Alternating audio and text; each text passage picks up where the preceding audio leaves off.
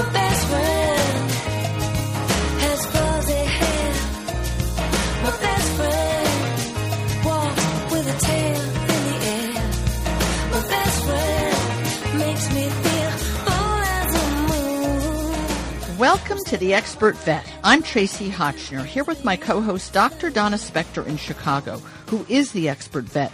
She's a board-certified veterinary internist explaining commonplace and complicated medical conditions in dogs and cats. If you'd like to hear more episodes of this show or any of the Pet Talk radio shows I co-host with experts, please go to RadioPetLady.com and visit the podcast libraries. The Expert Vet is a production of Pet Media, Inc. and Dr. Donna Spector, which are solely responsible for its content. I also produce the philanthropic New York Cat Film Festival, sponsored by Dr. Elsie's Precious Cat, and the New York Dog Film Festival, sponsored by the Petco Foundation, which are traveling the country, celebrating the love between people and their pets, while benefiting local animal shelters that bring them together. There's also an on-demand collection of dog-themed films you can download onto any device. More information is at dogfilmfestival.com and catfilmfestival.com. This show is brought to you with the generous support of Weruva, a family-owned pet food company whose owners want to feed their own pets and yours with ingredients that are good enough for people to eat. All the Weruva canned and pouch foods for cats and dogs come in endless varieties to satisfy even the fussiest pets and use the same care and quality ingredients as food for people. The company name exemplifies the Foreman family's embrace of rescuing animals, naming the company after their rescued kitties, W.E. for Webster, R.U. for Rudy, and V.A. for Vanessa. And they are passionate about good nutrition. Their Caloric Harmony dry food for dogs is formulated on the principle of how the body actually utilizes food and the quality of the protein.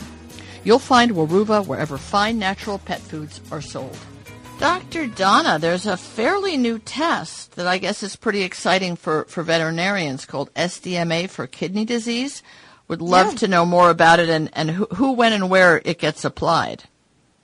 Yeah, it definitely is a new kind of biomarker that we have for kidney disease. It's one of those, the kidneys clear so many things, right? They clear so many toxins, and we're always looking for like the perfect test to diagnose kidney disease earlier than when we do. Kidney disease in general, dogs have to lose almost 75% of their kidney function, 75%, before their blood levels, their traditional blood kidney values go up. Well, there's a lot happening before 75% of your kidneys are lost. And so it's, so there's always been a big push to looking for, is there something, a marker that we can isolate that is cleared from the kidney only, no other organ like the liver, anything else is involved in its clearance. And so a couple years ago, this SDMA test, and I'm not even going to tell you what it stands for because it's like a crazy long name. I believe it. This SDMA is eliminated, like it's in the bloodstream, and it is only eliminated by kidney clearance. So it is a really good biomarker for monitoring the development of kidney disease.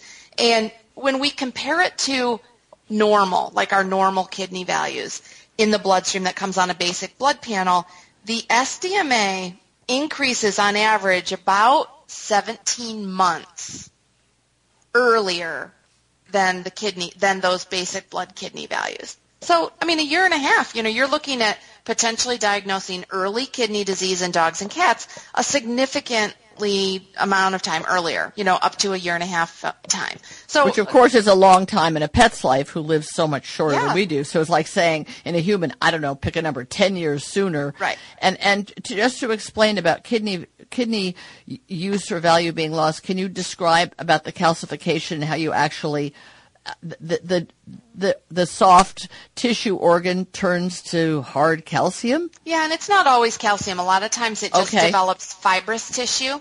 So there is usually some sort of inflammatory issue going on in the kidney or a mineralization issue or something that has set on the onset of inflammation and fibrosis. So our most common types of kidney disease, honestly, are more inflammatory and fibrotic. There can be minerals then deposited in the kidney after that, but you're right. Essentially, these little kidneys that are soft and spongy to start with start gradually getting firmer, and they can deposit minerals, and they just stop working as well. Now, one thing about this marker, this SDMA, is, of course, it is a proprietary test to one lab in the United States. Ah. And so, of course, the other labs, they can't offer it because it's a proprietary test. So there is, and that's why I'm also always looking at, there are new normals for kidney values that really we as specialists are trying to get veterinarians to adopt across the board. So when you look at your blood panel, so this is again a reason that I always have pet owners ask their blood work, have a look at things, see what is up with trends in kidney values, trends in thyroid. We've talked about following your own dog's trends month after month, year after year. So we are trying to encourage veterinarians that the values for kidney values that are considered quote-unquote normal, that are in these normal reference ranges, they are simply too high. They are too high. It was what these normal values were established on, but we now, with all the research that's been done on kidney disease, we now know that normal kidney values at most labs, these kidney values for the creatinine, I'm going to just tell you one of the values that tells us inherently how well the kidney functions is called creatinine. The creatinine for some labs will go up to 2 or even 2.5 on some of these labs and be considered normal. Well, indeed, with all the research that has been done, normal for a dog creatinine should be no higher than 1.4 and no higher than 1.6 for cats.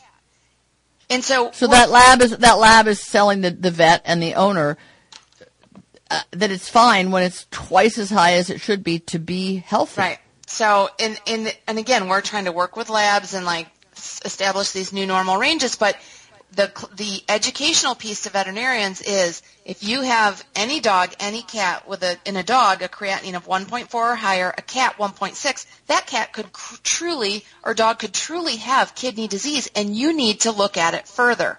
So I have a great example of this in an unlikely candidate. Okay. So I had at that point a 9-month-old Weimaraner puppy, female Victoria, just amazing dog, just cute and completely healthy. She is like the picture of health. So she's coming in to get spayed or to talk about, when she should be spayed as a large breed dog. And I said, well, let's get some basic blood work. We just want to screen and make sure to look at her all her values. Right. Which I would encourage even at those young ages, everyone to get a baseline. Well, her creatinine value was normal. It fell into the normal range, but it was 1.5.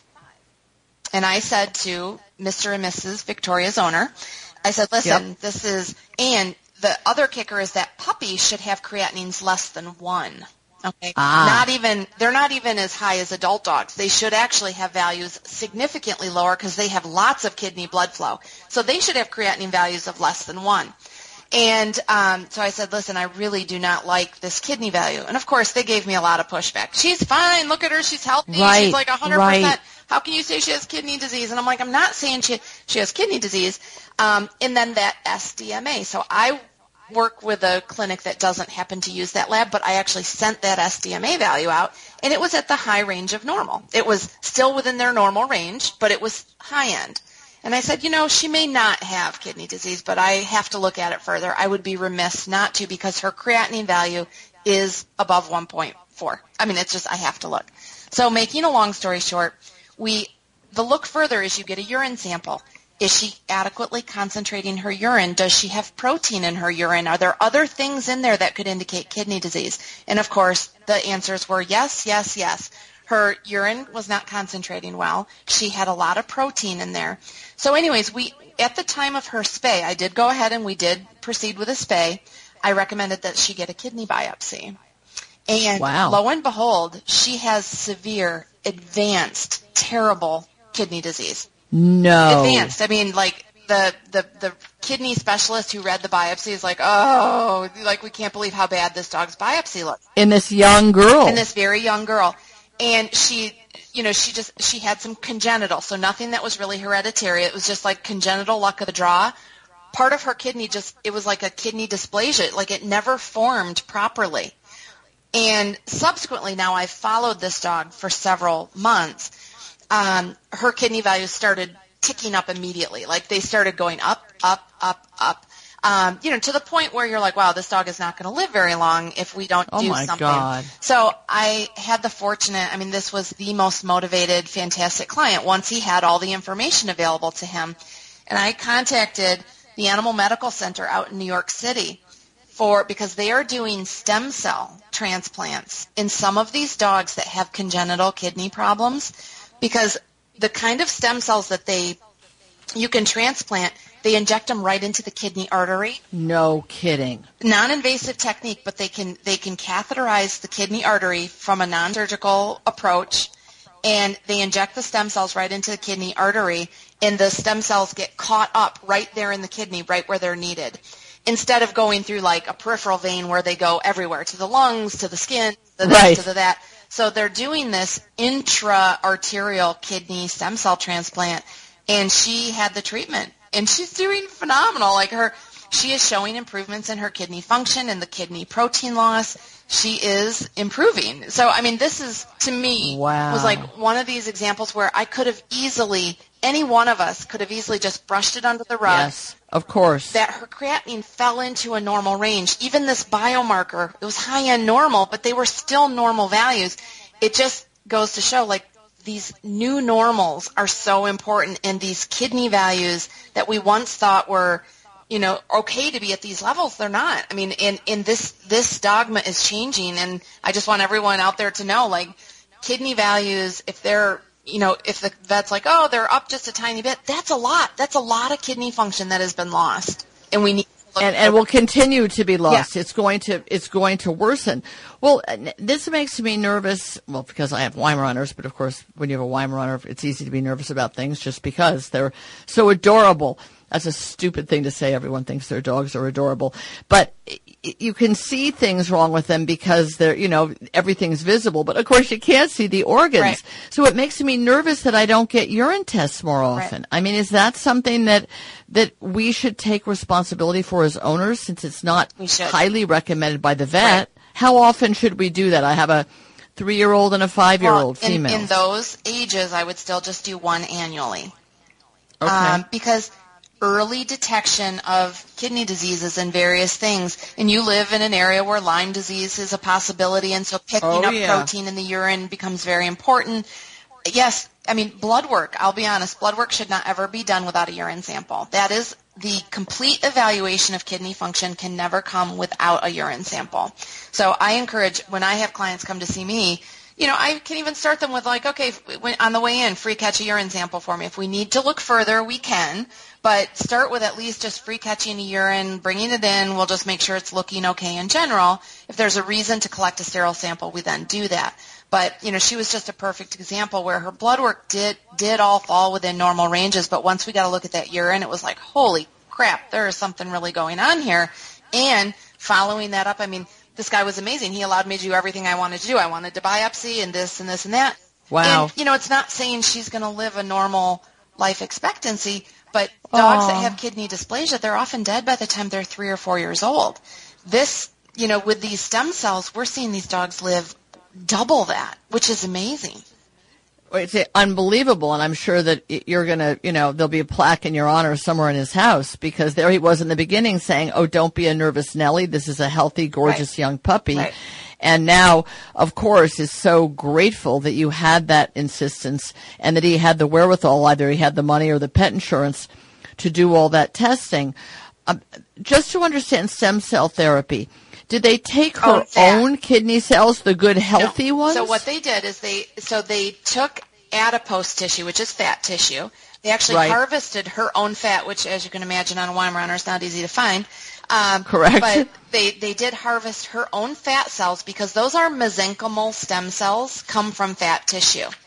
And so then they grow those mesenchymal stem cells, and that happens to be the same sort of cell that's in the kidney is a mesenchymal cell. So it's a perfect match. Fat tissue, harvesting fat tissue is a perfect match for kidney cell development.